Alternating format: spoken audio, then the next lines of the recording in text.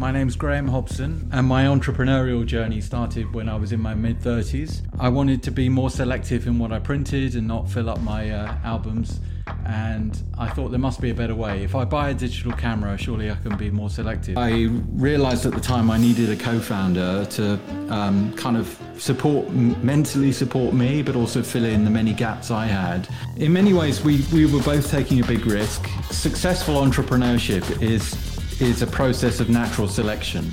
Welcome, Graham. Thanks for joining us on this week's podcast. Would you mind kicking off by telling the audience listening a little bit about yourself? Sure. So my name's Graham Hobson. I am I am 56 years old, and my entrepreneurial journey started when I was in my mid-30s.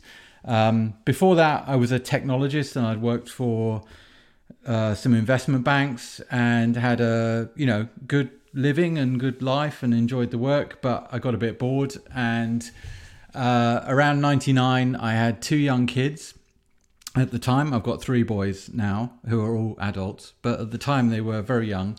And we were taking lots of photos of them every week, and I'd go down to Boots with a roll of film every couple of weeks and get back a big pack of photos and just reflect that, not many of the photos were very good. So I wanted to be more selective in what I printed and not fill up my albums. And I thought there must be a better way. If I buy a digital camera, surely I can be more selective. So I bought a little Sony camera, and it took great pictures, and I looked at them on my computer, but there was just no way to get prints. Nowhere on the high street, nowhere online, and life's too short for inkjet printers. So I thought it can't be that difficult. There must be a way to have one of those machines that you see in the back of every chemist that print photos hooked up to a website with some kind of, order management thing in the middle. So on the tube, this is late 99, I was just writing a kind of business plan every day of what would a service like that look like. And eventually got to the point where I convinced some people to back me, and I started a company called Photobox. And I went through that journey for many years, which we can talk about later if you want to. I made many mistakes and learnt a lot. And I've somehow kind of emerged out of this as a survivor who knows a bit about startups and scaling and, how to make companies work. And I've, worked for other companies since, but these days I just do quite a lot of advisory and helping others. Your story is actually a bit of a startup legend for my listeners that don't know. It really is kind of incredible what you did do. You started Photobox in 2000, right? Yeah. And so I'm just looking and trying to piece together the history. You were, prior to that, working at Merrill Lynch, right? Before. Yes. And so just talk, my listeners always, I guess, we love to understand how a lot of people want to know how to go from like working for someone else to starting your own business. And so just listening to your story there, you started making notes, you could see there was a pain point, there was a problem. But at what point did that kind of like those notes turn into giving in your notice at Merrill Lynch and going for it? How did that manifest itself? Yeah, so I suppose I probably worked on this, I called it a business plan, I suppose it was, for 2-3 weeks. And it ended up being, 20 pages long. And I was just trying to think, if I had this kind of audacious goal of creating something new, how would I break that down into different parts? Like where would I get the money from? How would I build the tech? How would I market it? And I didn't have great answers for some of these things, but I did kind of have some answers, draft answers. And after I had this document, I started just talking to colleagues and saying, hey, I'm thinking about doing this thing. Now, I was enormously helped by the fact that this was 1999, and anyone on TikTok is way too young to understand that this was like the boom time of the internet. Suddenly everybody was setting up a website and a business online, and all you had to do was say, I'm thinking of doing this website, and people would say, yeah, okay, where do I send the check? Right. So that was the end of 99.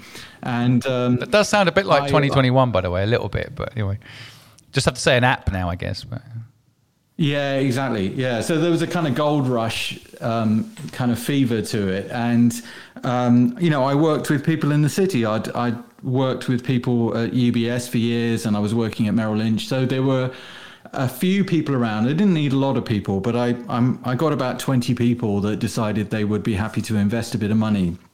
But I have to say, like I was good at my job, but I absolutely did not have the skills necessary to start my own business. I'd never managed other people.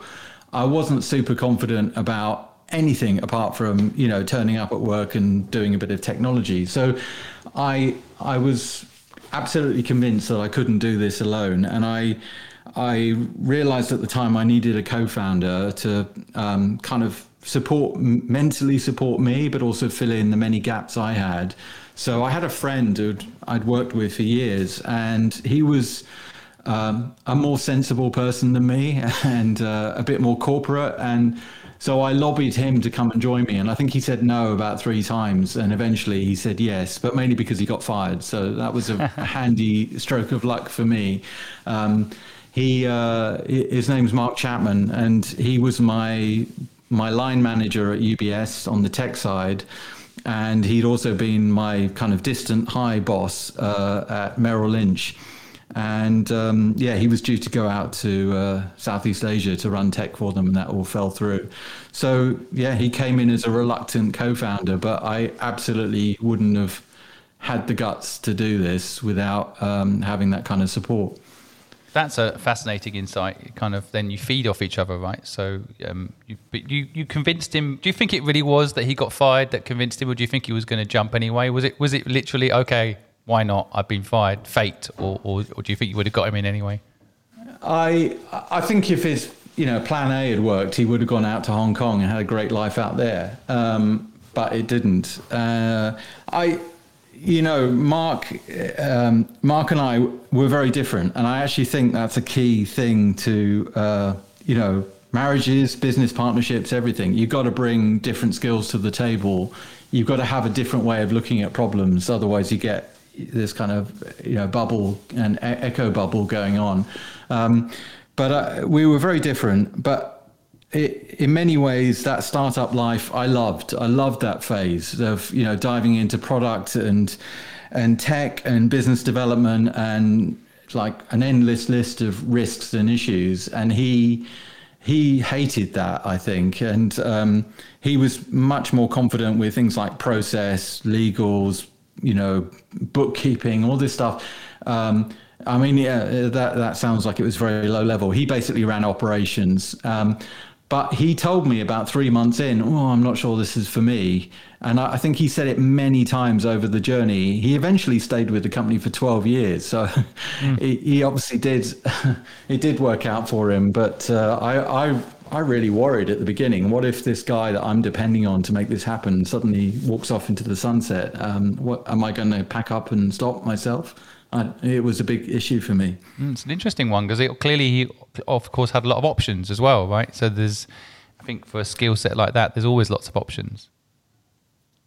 Yeah, and in many ways we were both taking a big risk. It was the mid-30s for me was a kind of ideal jumping off point into entrepreneurship. I'd accumulated some savings, experience, contacts, and also a perspective of, well, maybe if I'm going to do anything else, this is the time to do it. I don't want to be commuting on the train and doing the same job when I'm 50 kind of thing. And so it was a good jumping off point. And I think we were both taking a lot of risk. But on the other hand, if it all failed, we would have gone back to our kind of technology banking careers and managed to recoup some savings in a few months.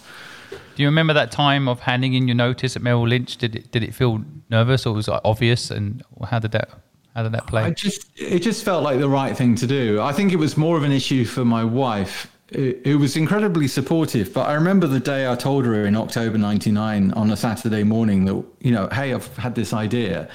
We went out for breakfast and we were in town, and I said that to her, and she said, "Oh, what is it?" And I told her, and she said, yeah, well, that sounds really exciting. You're not going to give up your day job, though, are you? And I said, no, I am going to give up my day job. And she was very worried about it because, you know, it was a big kind of step into the unknown. And I think I was very conscious of the fact that she was taking as much of a risk as me for many years. And I didn't have a lot to show for it for, you know, the first 6 years anyway. It felt like all yet to be proven. But again, I think like you're saying about co-founders in a business, I think your partnership needs to be, you need an opposite. Like my wife is a bit like that. Every time I tell her a crazy idea, she doesn't, she's got good at it now. We've been together 20 years. She doesn't instantly say that's crazy, but over time she does push me on it. And I think you need it, right? You need that balance. Otherwise, if you have too much of the, I'm just going to do it, you need a bit of balance, I guess. That's why it's good to have a partner like that. Yeah, no, I can't remember what it was, but even last week, Roisin said to me, like, what are you doing about this? And I told her, and she goes, oh, that doesn't seem like a good idea. And I argued my point. And then about an hour later, I thought, nah, she's right. This is it. I always tell people, marry someone smarter than you. It really helps. Yeah. It really helps. I made a mistake of doing an IQ test with my wife early on. She's way off the charts, and I realized, but it's really useful because it's, you know, but she's not a risk taker, which is not, it's not an IQ thing. That I think, you know, it's something else. And so, but the risk taking thing, you need someone to think it through. But just going back to the early days, so you find this, your co-founder, you managed to convince him, luckily, because he also it was the right timing, so fate played a part. What were the next few steps? Can you remember what happened next? Yeah, I mean, there are many. Well, let me start by saying that successful entrepreneurship is a process of natural selection. There's nothing you can do at the beginning that guarantees a successful outcome, but the people who are the survivors and get to the kind of finish line, like I did. It's easy to kind of look back over the years and post-rationalize, oh yeah, I was really smart, I made all the right decisions. But the fact is, I made so many wrong decisions and horrible, stressful, bad, dead ends. But on balance, I made more right ones than wrong ones. But they're only kind of judged by the context they were in. You know, like somebody else could have had exactly the same playbook and not got to the same result. So there's a large amount of luck and serendipity that gets you to a good place.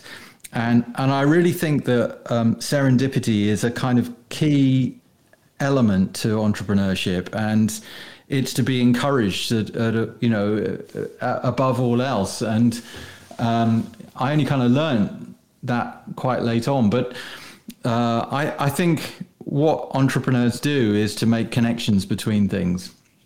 In fact, that's literally what the word means, right? You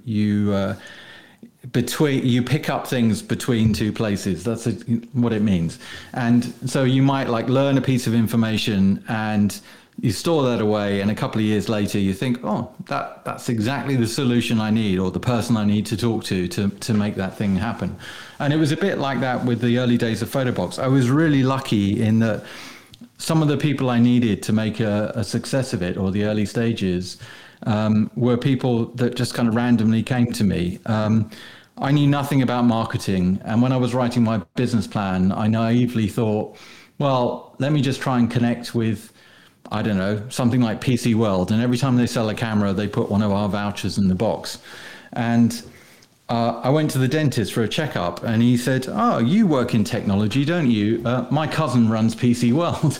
So I thought, oh, okay, well, we have to connect with that person. So I contacted my dentist cousin, and it turns out he'd left PC World, but his name was Colin Glass, and he was he'd worked for Dixon's for years. He'd run Boots Photographic. He knew everybody in the photographic industry, and he ended up coming in as our chairman and driving a large amount of our initial kind of relationships and marketing strategy. And, you know, it's just pure chance that I met him and that he got involved, and he was such a lovely guy and really helped us. Similarly, my CFO was my wife's cousin's boyfriend at the time. And I thought he was a pub accountant, but it turns out he was a kind of minor VC and had worked with some NASDAQ listed companies. And there was a whole bunch of connections like that. And I think, you got to get out there and talk to people about what interests you and encourage those kind of connections to be made. They really help. I think this is such an important point. I mean, one way of relating it maybe to my audience, if you've got an idea, for example, if you're holding on too tight to that idea, it doesn't happen. If you share it with the world, you'll be surprised how many people might help you. And I think this, what I'm taking from what you're saying there, Graham, is, you had this idea of putting the card inside boxes, and then you started talking about it. And that meant that someone said, "Oh, I know someone that can help you with that," and these things happen because you're sharing it. Whereas I think sometimes people will hold that in. That's a good idea. I won't tell anybody about that, and maybe I'll just try and do it on my own and get to Curry's Direct. But just by sharing it, right? You ask the universe for something. You have a basic plan, and then somehow it happens, right? Yeah, it's funny. I'm quite a private person, but I do overshare what's going on in my head, and most of the time that works out quite well. I think that's a really important trait in an entrepreneur. Again, one that's not really highlighted as a strength, right? But I actually think it is. I think just and being willing to share, and even being willing to explain. Like every time I explain an idea to my wife, she actually rips me apart for most of the time. But and she makes it better, and then she puts it back together, and then eventually it's good. But if I was embarrassed to tell her because it isn't a good idea yet, then I wouldn't have got that process going, right? So I think that's kind of, in my view, why oversharing is actually really good.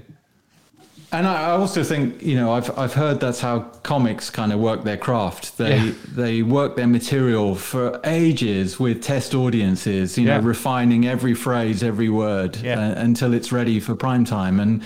And they can't just go out cold and, say a line and hope that it's going to land and be funny. You gotta keep talking and refining your own way of thinking about the world. Totally, yeah. I'm going to name drop here because it's the only famous person I know. Ricky Gervais is my neighbour, and that's literally how he says he's got as famous and as successful as he has. He shares it with his partner Jane, and he basically shares it with large audiences and just keeps sharing. And sometimes they don't laugh when he tweaks it, and then they do laugh, and then I think that's a very good analogy you've highlighted there for business too. So again, just kind of going back to like the early days of building one of your businesses, Photobox. I think the process. So you had this. Okay, let's start it. You got your co-founder in. Did you then think about raising money? I mean, did you raise money early? Then what was the next steps in your mind? How did you build it? Again, people wanting to learn how to build a business. What do you think? What were things that you did? So I can give you the answers because they're kind of relevant. I took advice from my wife's cousin's boyfriend, who was our CFO, and he said we should aim to raise between, I don't know, 240,000 and 480,000 pounds.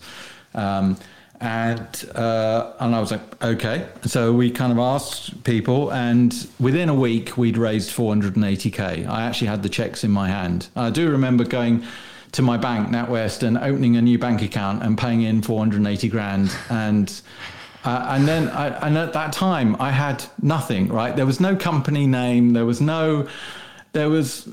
just like 16 sheets of paper that was my business plan and a bank account with £500,000 in it. And I thought, this is kind of where crime stories in the Daily Mail get started. Anyway, that was a weird thing, but raised the money really quickly. I think the kind of key word of the first 2 years was naivety. My naivety was that would be an amazing amount of money that would get us through to success. In fact, we blew through half of that money, before we opened our website at all. There were so many things we had to pay cash for that we couldn't we had to pay cash for the printer. It was 140 grand. There was no AWS or any kind of infrastructure service. You had to go out and buy servers, and they were ridiculously expensive. As a younger audience will appreciate that we had to buy 64 gigs of photo storage, which was a 2-man lift. It was like this big rack unit, cost us 10 grand.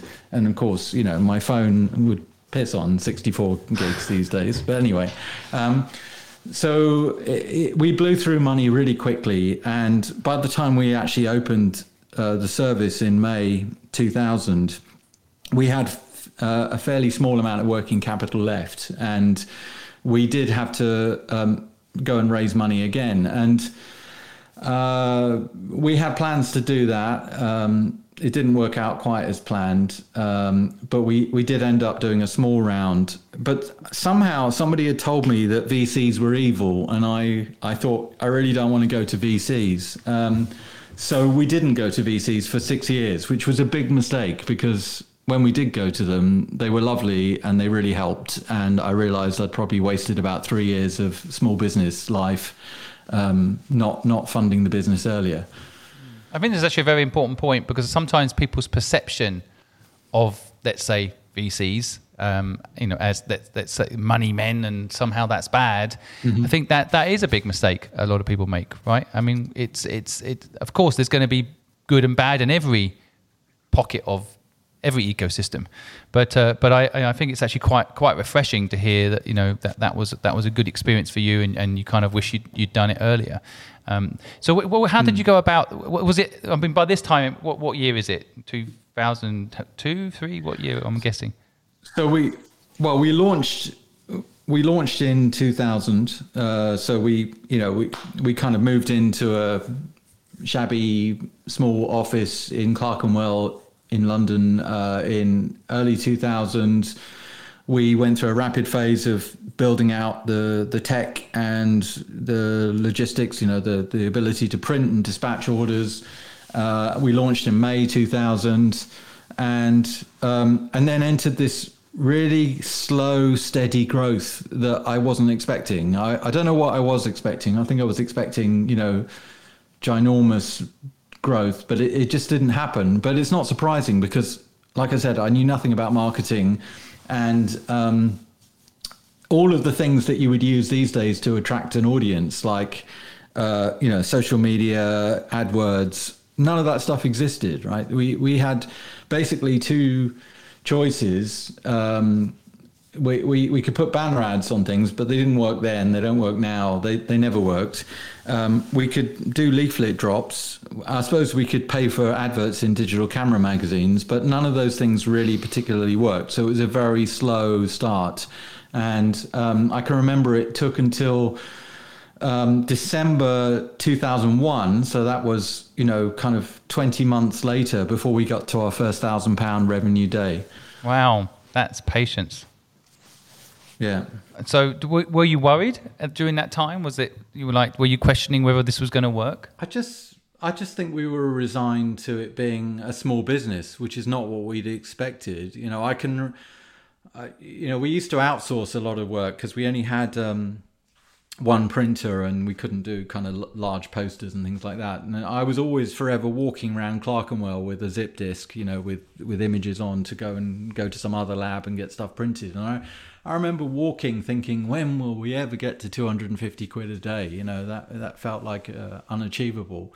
I just think we decided to dig in. I mean, we basically went into small business mode because there was this catastrophic collapse in the Nasdaq market in May 2000. The whole .com bubble burst, and it was suddenly impossible to get funded. And B2C businesses were considered to be to not work. And so we just said, right, well, let's cut our costs right down. Let's not really hire anybody else. So for a long time, Mark and I ran the business ourselves. We started to gradually get, 2 or 3 more people around the next year, but it was very slow going.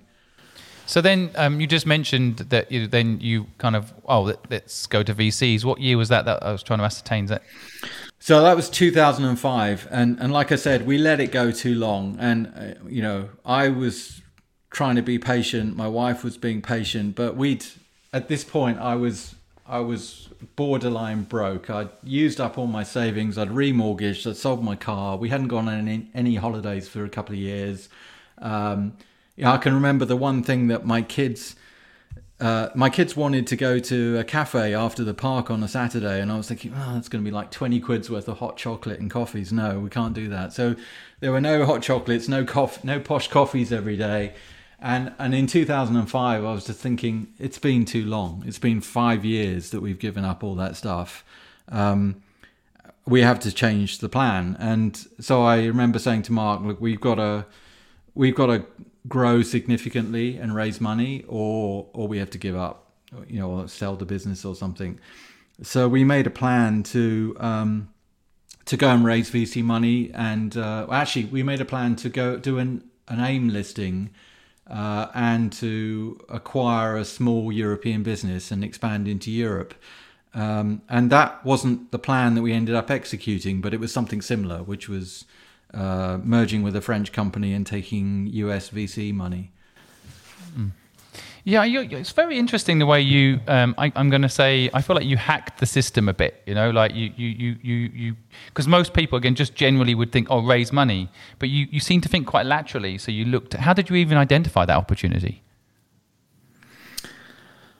I think we at the time we'd got to be. We'd become UK market leader for online photographic printing. And there was nobody that could touch us in terms of market share, and we were doing some really innovative things. We'd already launched photo books and calendars and lots of other merchandise, and it was going really well, but we didn't feel rich. We didn't feel like we were geared up for future success. It just felt like there's something else that we need to do. And I was thinking, well, if we're already UK market leader and this isn't satisfying, the only thing we can do is aim to be European market leader.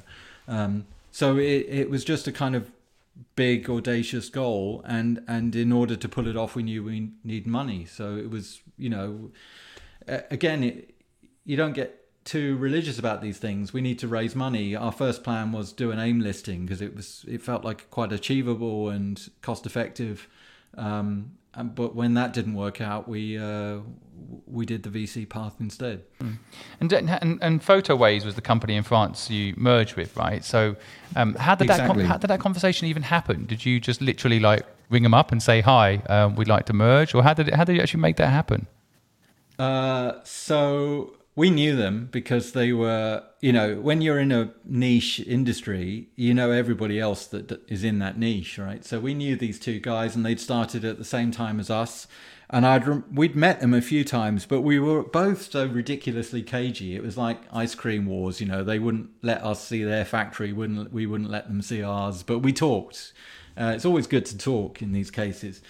And when we were going to acquire a small Swiss company, and they had some really horrible tax issues, which we only discovered at the last minute. And so that deal was off. And, my whole plans had kind of gone down the pan. So I phoned up the guys in France and I said, hey, we've got an AIM listing ready to go. Why don't we buy you?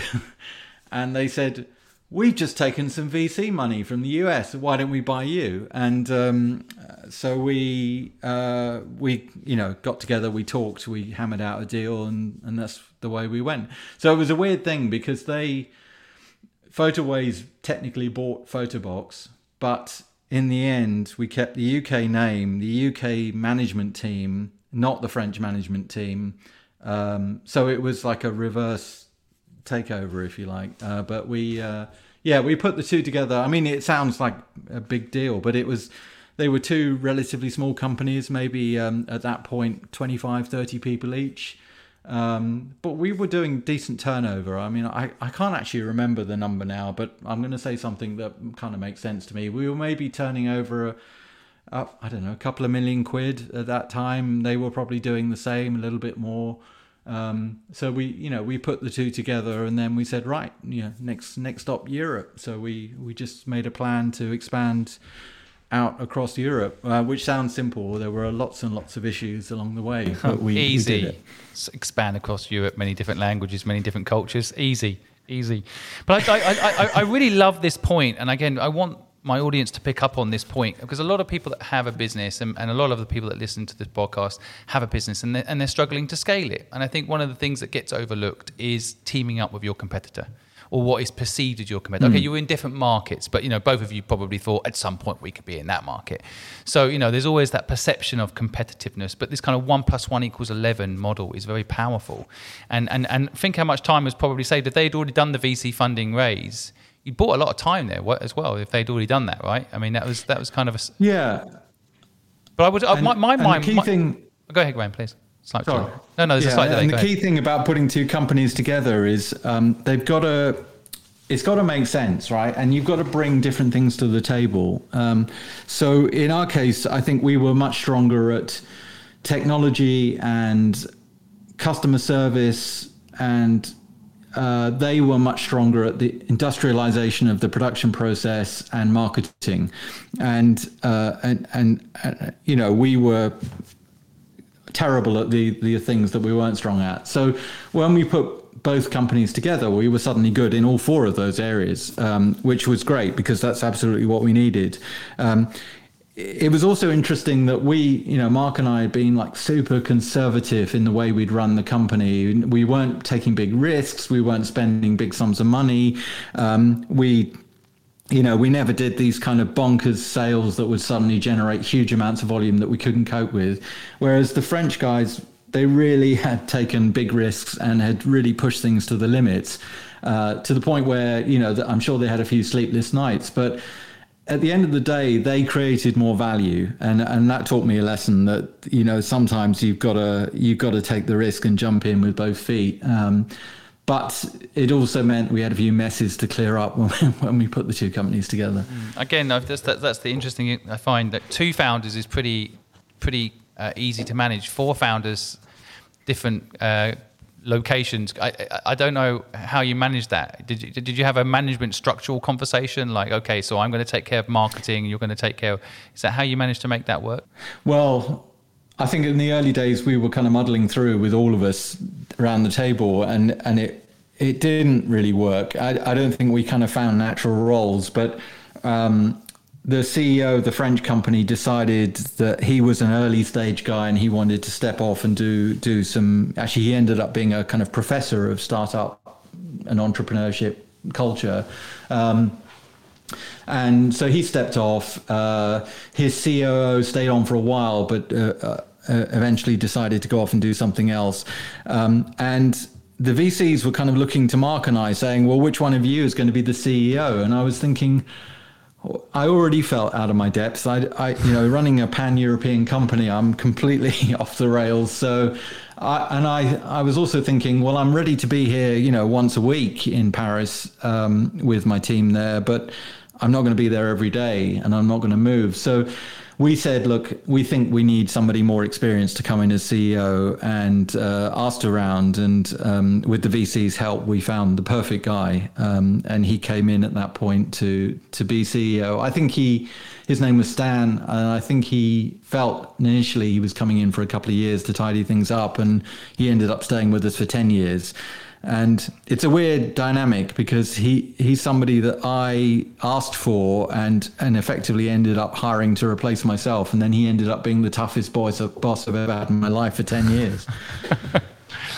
Why did you do that to yourself?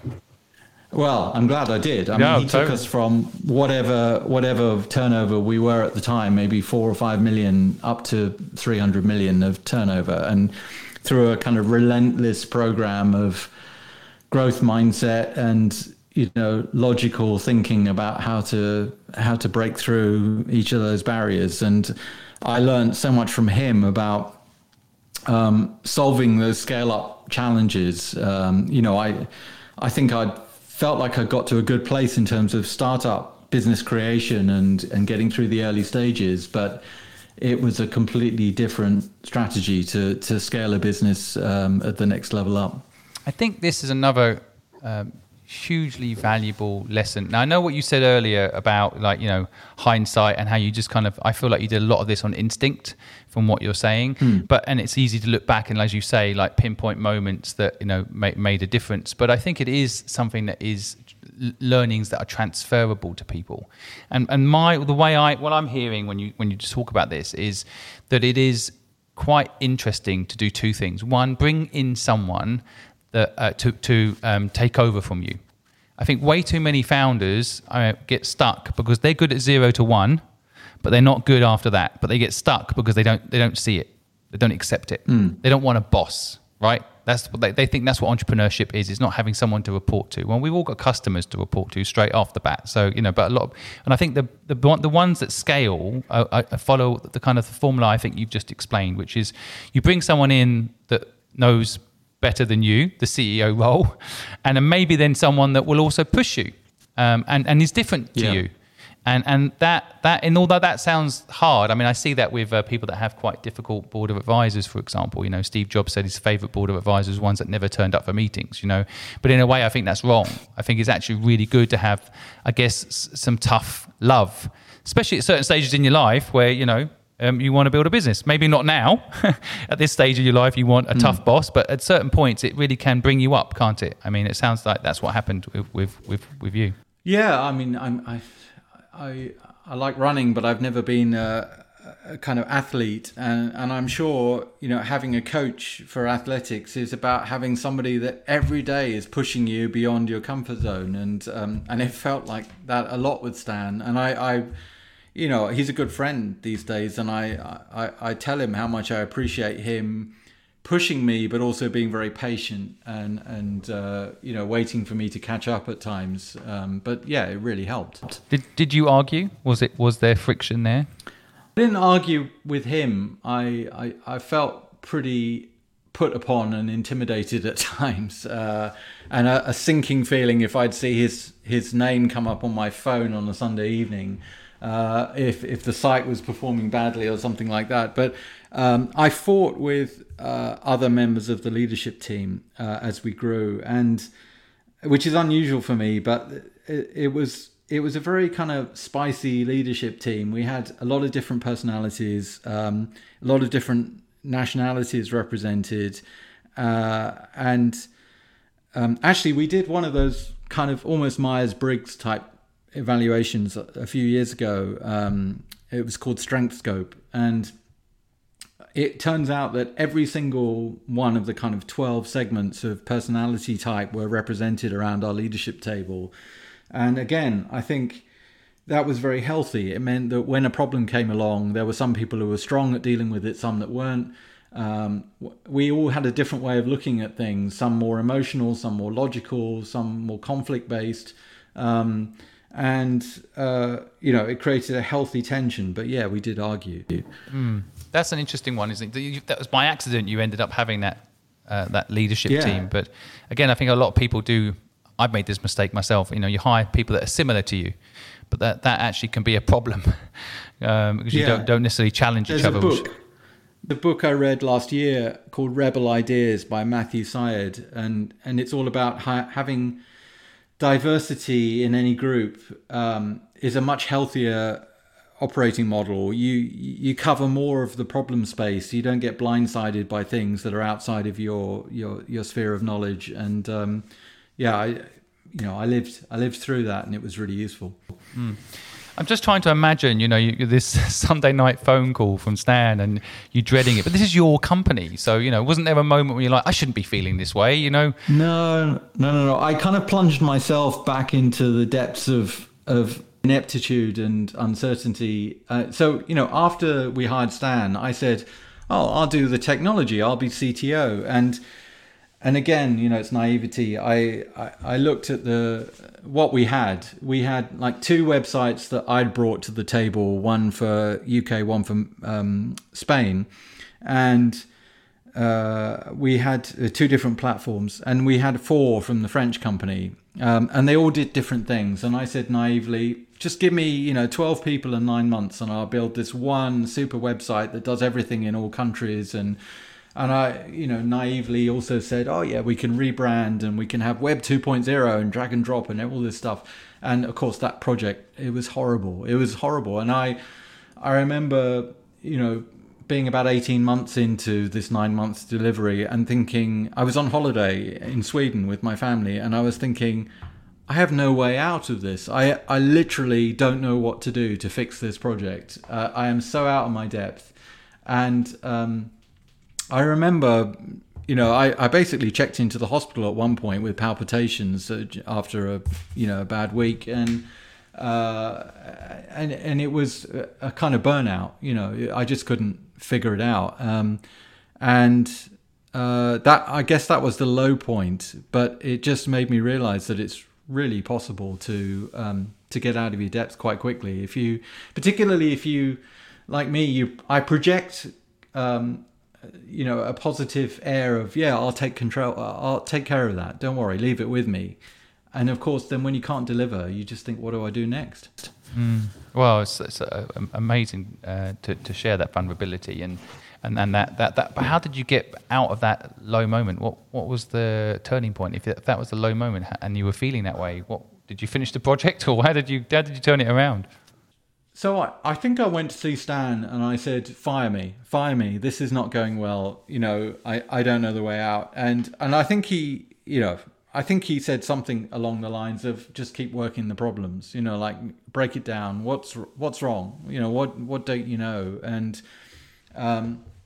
I really wanted him to fire me. I didn't want to have to fix the problem, but I did. And I think over a period of a few months, we got, a little bit closer. We kind of de-scoped what could be thrown overboard. We focused on the core that needed to be developed and delivered. And I do remember that we got the website out after 2 years, but it was desperately slow. And then we spent the next 6 months making it work faster. And I've got this graph imprinted on my brain of customer conversion, which crashed for like that period where we launched the website, and then after about 6 months it climbed back up again.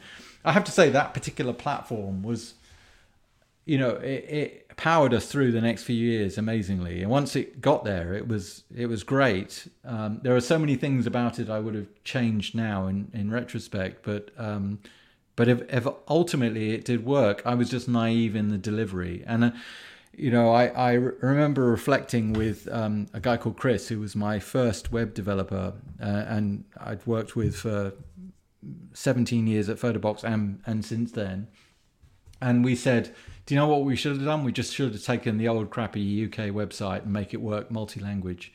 Could have done that in 6 months, job done, and then on to something else.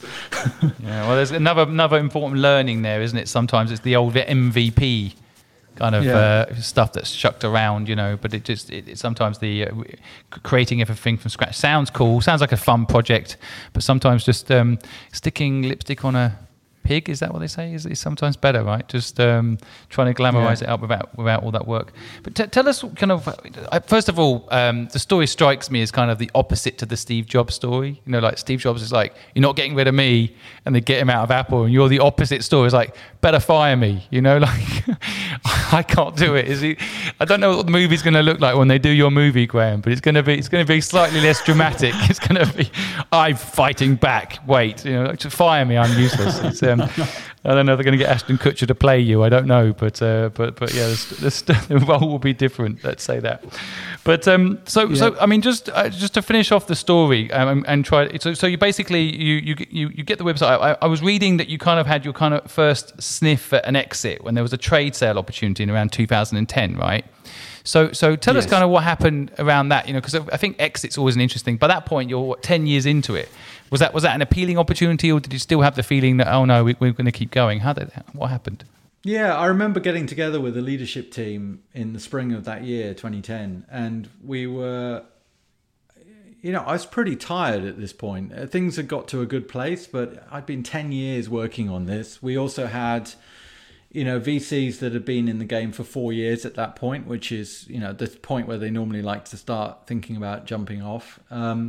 And we went through 4 strategic options for what we wanted to do. And I remember that, selling the company was definitely one of the top 2. Again, Stan, who's a very methodical guy, was like, well, okay, leave it with me. And he was always chatting to people in the industry and seeing what was going on out there.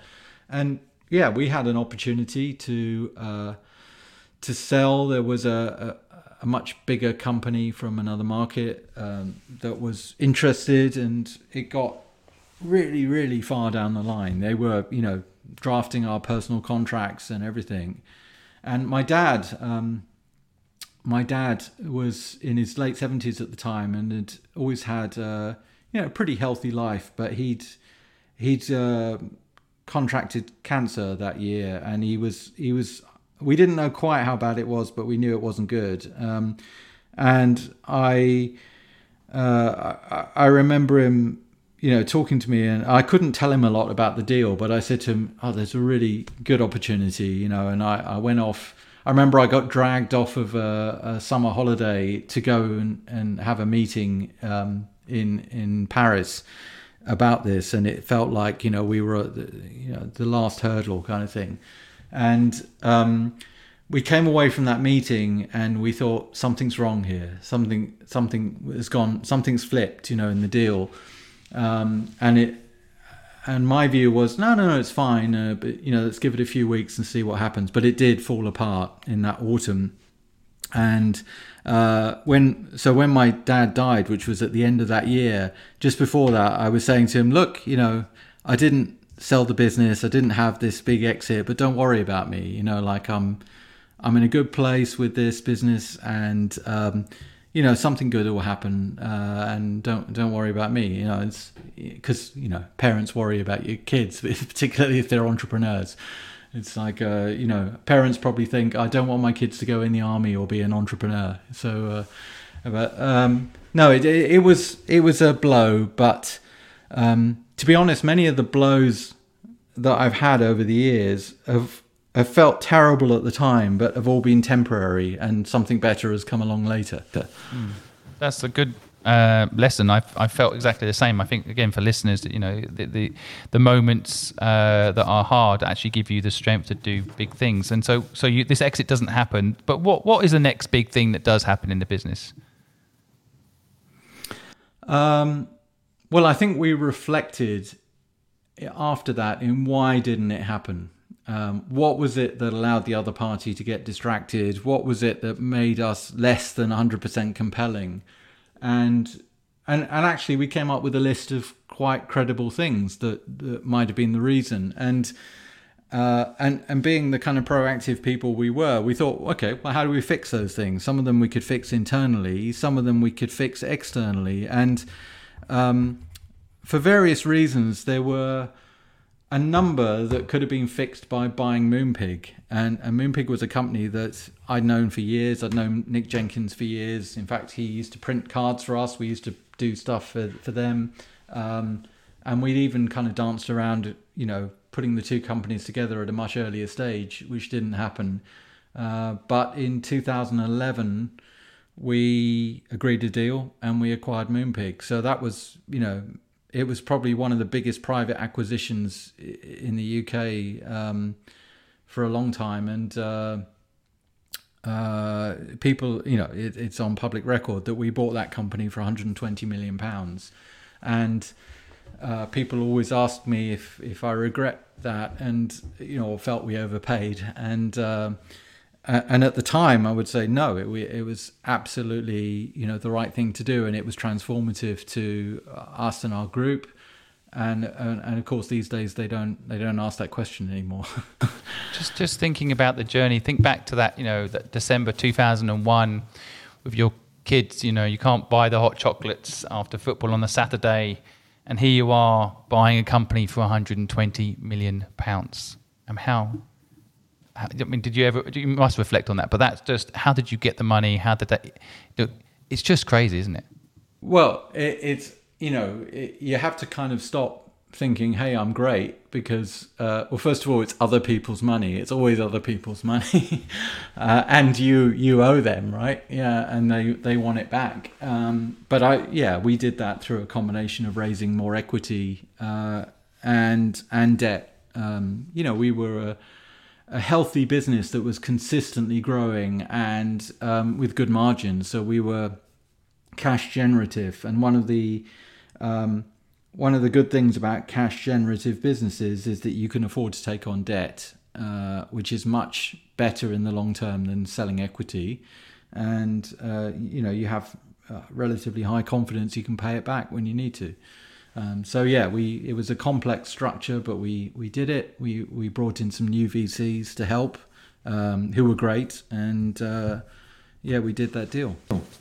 Incredible. And again, news, you can never be sure what's true or not, but the reported exit on the business was 400 million when you sold it, right? Yeah, it was less than that, but it was still a very healthy multiple of the valuation at the point when we were where we were in 2010. Which is an incredible journey. I mean, I was reading, from other stuff that you've said in the past, that when you came up with the idea originally, you were hoping secretly that Kodak or Fuji would do it instead, and you wouldn't have to do it, And so I find that also fascinating, that it's sometimes when you've got an idea, you just want it to happen. Right, and in a way, it felt like I just wanted to print photos. I didn't, right. It would have been a lot less hassle if Fuji had launched that week with that service. But here we are. I still like that life's too short for an inkjet printer, which I think literally should be a T-shirt. But what about success today for you? What does success mean now for you? How do you frame it? Well, success is.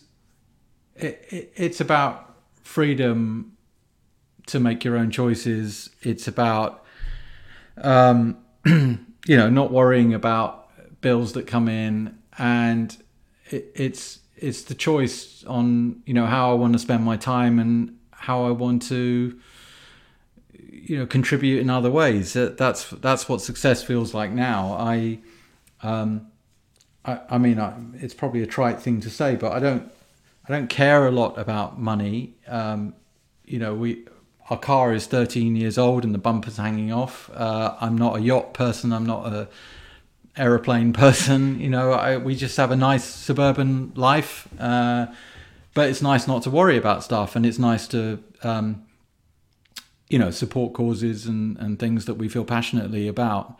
But one thing I do kind of worry about these days is wealth inequality. I've always been worried about it, and I'm part of a think tank that's trying to put pressure on the powers that be for thinking about more progressive taxation and wealth taxes. 3 years ago, the average tax on wealth in the UK was around 2%. Whatever you'd accumulated, you somehow ended up paying away about 2% a year. It's now dropped to less than 1%. The top 1% of society owns a quarter of all the wealth in the UK. It's not sustainable because effectively, I'm a wealthy person these days, but I don't need to continue to grow that wealth. The way I think about it is, imagine if you were a fisherman, or an angler, and you were fishing on a lake, and you had an amazing bumper day where you're just landing fish after fish after fish, and you can't eat all those fish. So what are you going to do? Take them home and let them rot? You can give some away to friends, but in all honesty, you're gonna think, I had an amazing day. You're going to take a picture of them, and you're going to put half of them back in the lake, and that's not how wealth works in the UK. A lot of people take their wealth out, it continues to grow, and they don't really have meaningful ways to give back to society. And I think there should be a better way of doing that. I couldn't agree more. And even this podcast, the whole platform I'm personally building is built on that premise. That everybody should have a chance to have a life where they don't worry about money. Everyone should have a chance to get access to the resources and network. And unfortunately, it's not even. You're saying quite right. I think it's not sustainable. I think it's just as not sustainable as putting plastic in the oceans and all these other things out there, because it's creating poverty when there doesn't need to be. I think, and I think that's the sad reality of it. So I concur. I benefited greatly from social mobility. I wasn't born poor or kind of in poverty in any way. I was part of a normal middle class family in a suburb, but my parents weren't super rich. We lived in a modest house, and they had my dad had a nice car and we went on foreign holidays, but it was kind of normal lower middle class kind of upbringing. And I managed to, I guess through having technology skills, just managed to get, increasingly well-paid jobs and experience, and then have an opportunity to kind of launch into an entrepreneurial career. And I think everybody should have that kind of social mobility opportunity and not feel like they have to inherit wealth from their parents to get anywhere in life. Yeah, it's an interesting subject because I think there's also an element, again, thinking of my audience, where there might be, you need lots of money to start a business, for example. And sometimes, if you don't chase the money, if it's like the whole thing, if you want to raise money, ask someone for advice and they'll give you money. Ask for money and they'll give you advice, right? So it's that framing things in a way that, it is about money. It is. Everyone needs money to live. But equally, if you can actually find your purpose, a passion, things you like to do, then if you make money or don't make money, as long as you can cover your bills, it doesn't really matter. But that's very different to what I think is the system working against people. Right, and I think, I guess people listening to this is quite a heavy potential debate. It's one we should have. I love it. I love to talk about this in an open forum, because I think what I've seen when this conversation comes up is people will say, well, if you want employers to employ people, you've got to keep minimum wage low. And these arguments actually fall flat. Kind of reminds me of the end of the Second World War, when a political party popped up saying, we don't want women, in the workforce anymore. Go back home because we don't want them taking all the jobs of all the men. Right, there's literally a political party at the end of the Second World War that said that. It was absolutely ridiculous, right? But a lot of people believed it and voted for them, thinking that somehow women in the workforce would be bad news because they'd take all the jobs from men, right? Ridiculous thing, right? And I think in a way that's the same thing with equality. If you pay people properly, then actually standard of living lifts for everybody. But I do see the governments think, well, we better keep taxes low, otherwise people will go offshore or people will leave with their money. That doesn't actually happen, right? It doesn't happen, and I think the problem is we're hardwired, particularly wealthy people are hardwired to think taxes are bad. Whatever it is that tax is called or being used for, it's a bad thing, and I should legally avoid it at all costs. I should find ways to minimize it. But if you said to somebody, look, you've got all this money on deposit or in savings or in investments or whatever, and who's the best person to benefit from, say you carved off 100 grand of that money, right? Do you need the growth from that 100 grand, or could that 100 grand go into health or infrastructure or education in the country? Which one is the greater need? And I don't think people are thinking about the positive societal impact of releasing some of this wealth. And, who wouldn't want their kids to grow up in a society that's fairer, with more opportunity, with higher growth, with less crime, with more equality? Who wouldn't want that for their families? So I don't think it's being framed correctly, and I think we've got a lot of work to do. No, well, I think this is such an important subject, and I can see from your track record that you're not just speaking about these things, you're doing things. I'm a big fan of Beam, for example. I know you're a supporter of them too. I just interviewed Alex as well. I think the other side of it is kind of impact investing, supporting people that are trying to make a difference, and Beam's a good example for me of that. Businesses that are trying to support those that need it the most, and a lot of the time it is just setting up infrastructure to give people the chance to do the right thing. There's not even much infrastructure around to allow people to do the right thing. I can see it from my side. I know, on the helping entrepreneurs front, there are a lot of people that are doing accelerators, for example. So these are companies that are already doing quite well, and they'll take a bit of equity from them and give them a bit of money, but they probably would have done well without them. And you've got investment VC types that will help people that probably would have done well without them, but there really isn't anybody helping those folks that can't afford a coach, that can't afford an advisor, that haven't got a business yet. They're almost like left to we'll get a job or you can't do anything, and it's a shame. And I think things can change. I do see the rise of impact investing. I don't know if you're seeing this, but I do see a lot more impact investing coming into the market, and I see a lot more people that want to build businesses with purpose. And so I see hope there in the private sector. I'm still a bit dubious on the government side because they're very cyclical, right? They're very election focused, right? You can't solve big problems in society on a 4-year cycle. It just doesn't work. Even worse, it's 2 years, right? Infrastructure project is going to be 10 to 15 years in its cycle. If you wanted to tackle really big restructuring, the ideal time frame is 40 to 50 years. You've got to give people enough notice to, for example, I don't personally understand why we let speculators invest in property in the hope that it'll go up in value, because everyone needs property, right? We all need to live somewhere. It's a basic need. You wouldn't let speculators drive up the price of bread in the supermarket, because everybody needs it, right? So I don't understand why we let people buy property for no other purpose than it to increase in value, and often it's left empty with no tenants. Yeah. So I would implement taxes that actually encourage people to put property to use, let people live in it and whatever. Or if they're not going to fill it with people, then they're incentivized to sell it. But you can't do that kind of thing, next year. You have to say to people, do you know what? In 20 years' time, this is what's going to happen. And between now and then, you've all got time to adjust. You've all got time to adjust your investments and your portfolios. But we want to live in a society that recognizes that housing should be for people, not for investors. But those things take time. And touching what I have a video on TikTok that's got a couple of million views, and I'm basically talking about how I don't think property investment is a particularly positive business. I can see how people can make money out of it, but the societal impact far outweighs the personal profit I think that someone can make from the property business, because I agree with you completely. And I do see, I found it, I was reading the history of the Monopoly game, the board game Monopoly, and it turns out the history, I don't know if do you know the history? I've heard this before. There were two sets of rules. And, there was two games. It was originally designed by someone that didn't like capitalism and was trying to highlight to people the problem with allowing people to buy property, because there ends up being one winner, right? That's how it works. And so eventually everyone else is bust and one person owns it all, right?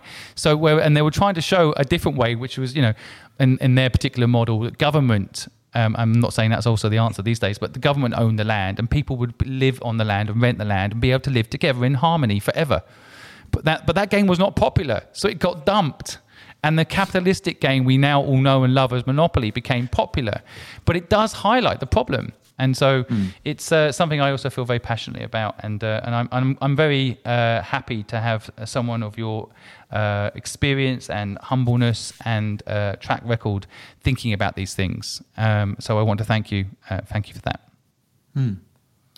Look, I mean, I know we only have you for an hour. I do have a lot more questions. I wanted to talk about education and I wanted to talk about innovating in today's world. But I maybe have you back on another day, Graham, and we can also... Yeah, absolutely. My pleasure. I'd love to talk a little bit more about some of the important subjects you brought up. But I want to thank you for giving time. I'll just end, I guess, with one question I like to end the podcast with, which is, if you went back to your younger self and gave some advice, what would you say? Do you know what? Things have all kind of worked out okay. So I'd be a bit worried that I'd give myself advice that would put me on a different path, and it wouldn't work out. I mean, there are many things where, like I said, localized dramas that I really wish I would have avoided. Specific business decisions, bad projects, hiring the wrong people. I wish I'd been steered off some of those things, but hey, you've got to take the bad with the good. Yeah. Well, if you write a book about that, then we can distribute that and people will be able to learn. But I'd go back, Graham, and I'd buy you and your family hot chocolates that Saturday. that would have been nice. Yeah, that's what we could all do. If we see someone walking around looking a bit sad, we know they're an entrepreneur trying to make a business work, buy them a hot chocolate. Sounds like a t-shirt as well. But Graham, thank you so much for sharing your story with us and being so open, and I really appreciate it. And we look forward to having you back on the podcast another time. Thank you. No, I'd love to. Thanks so much, Simon.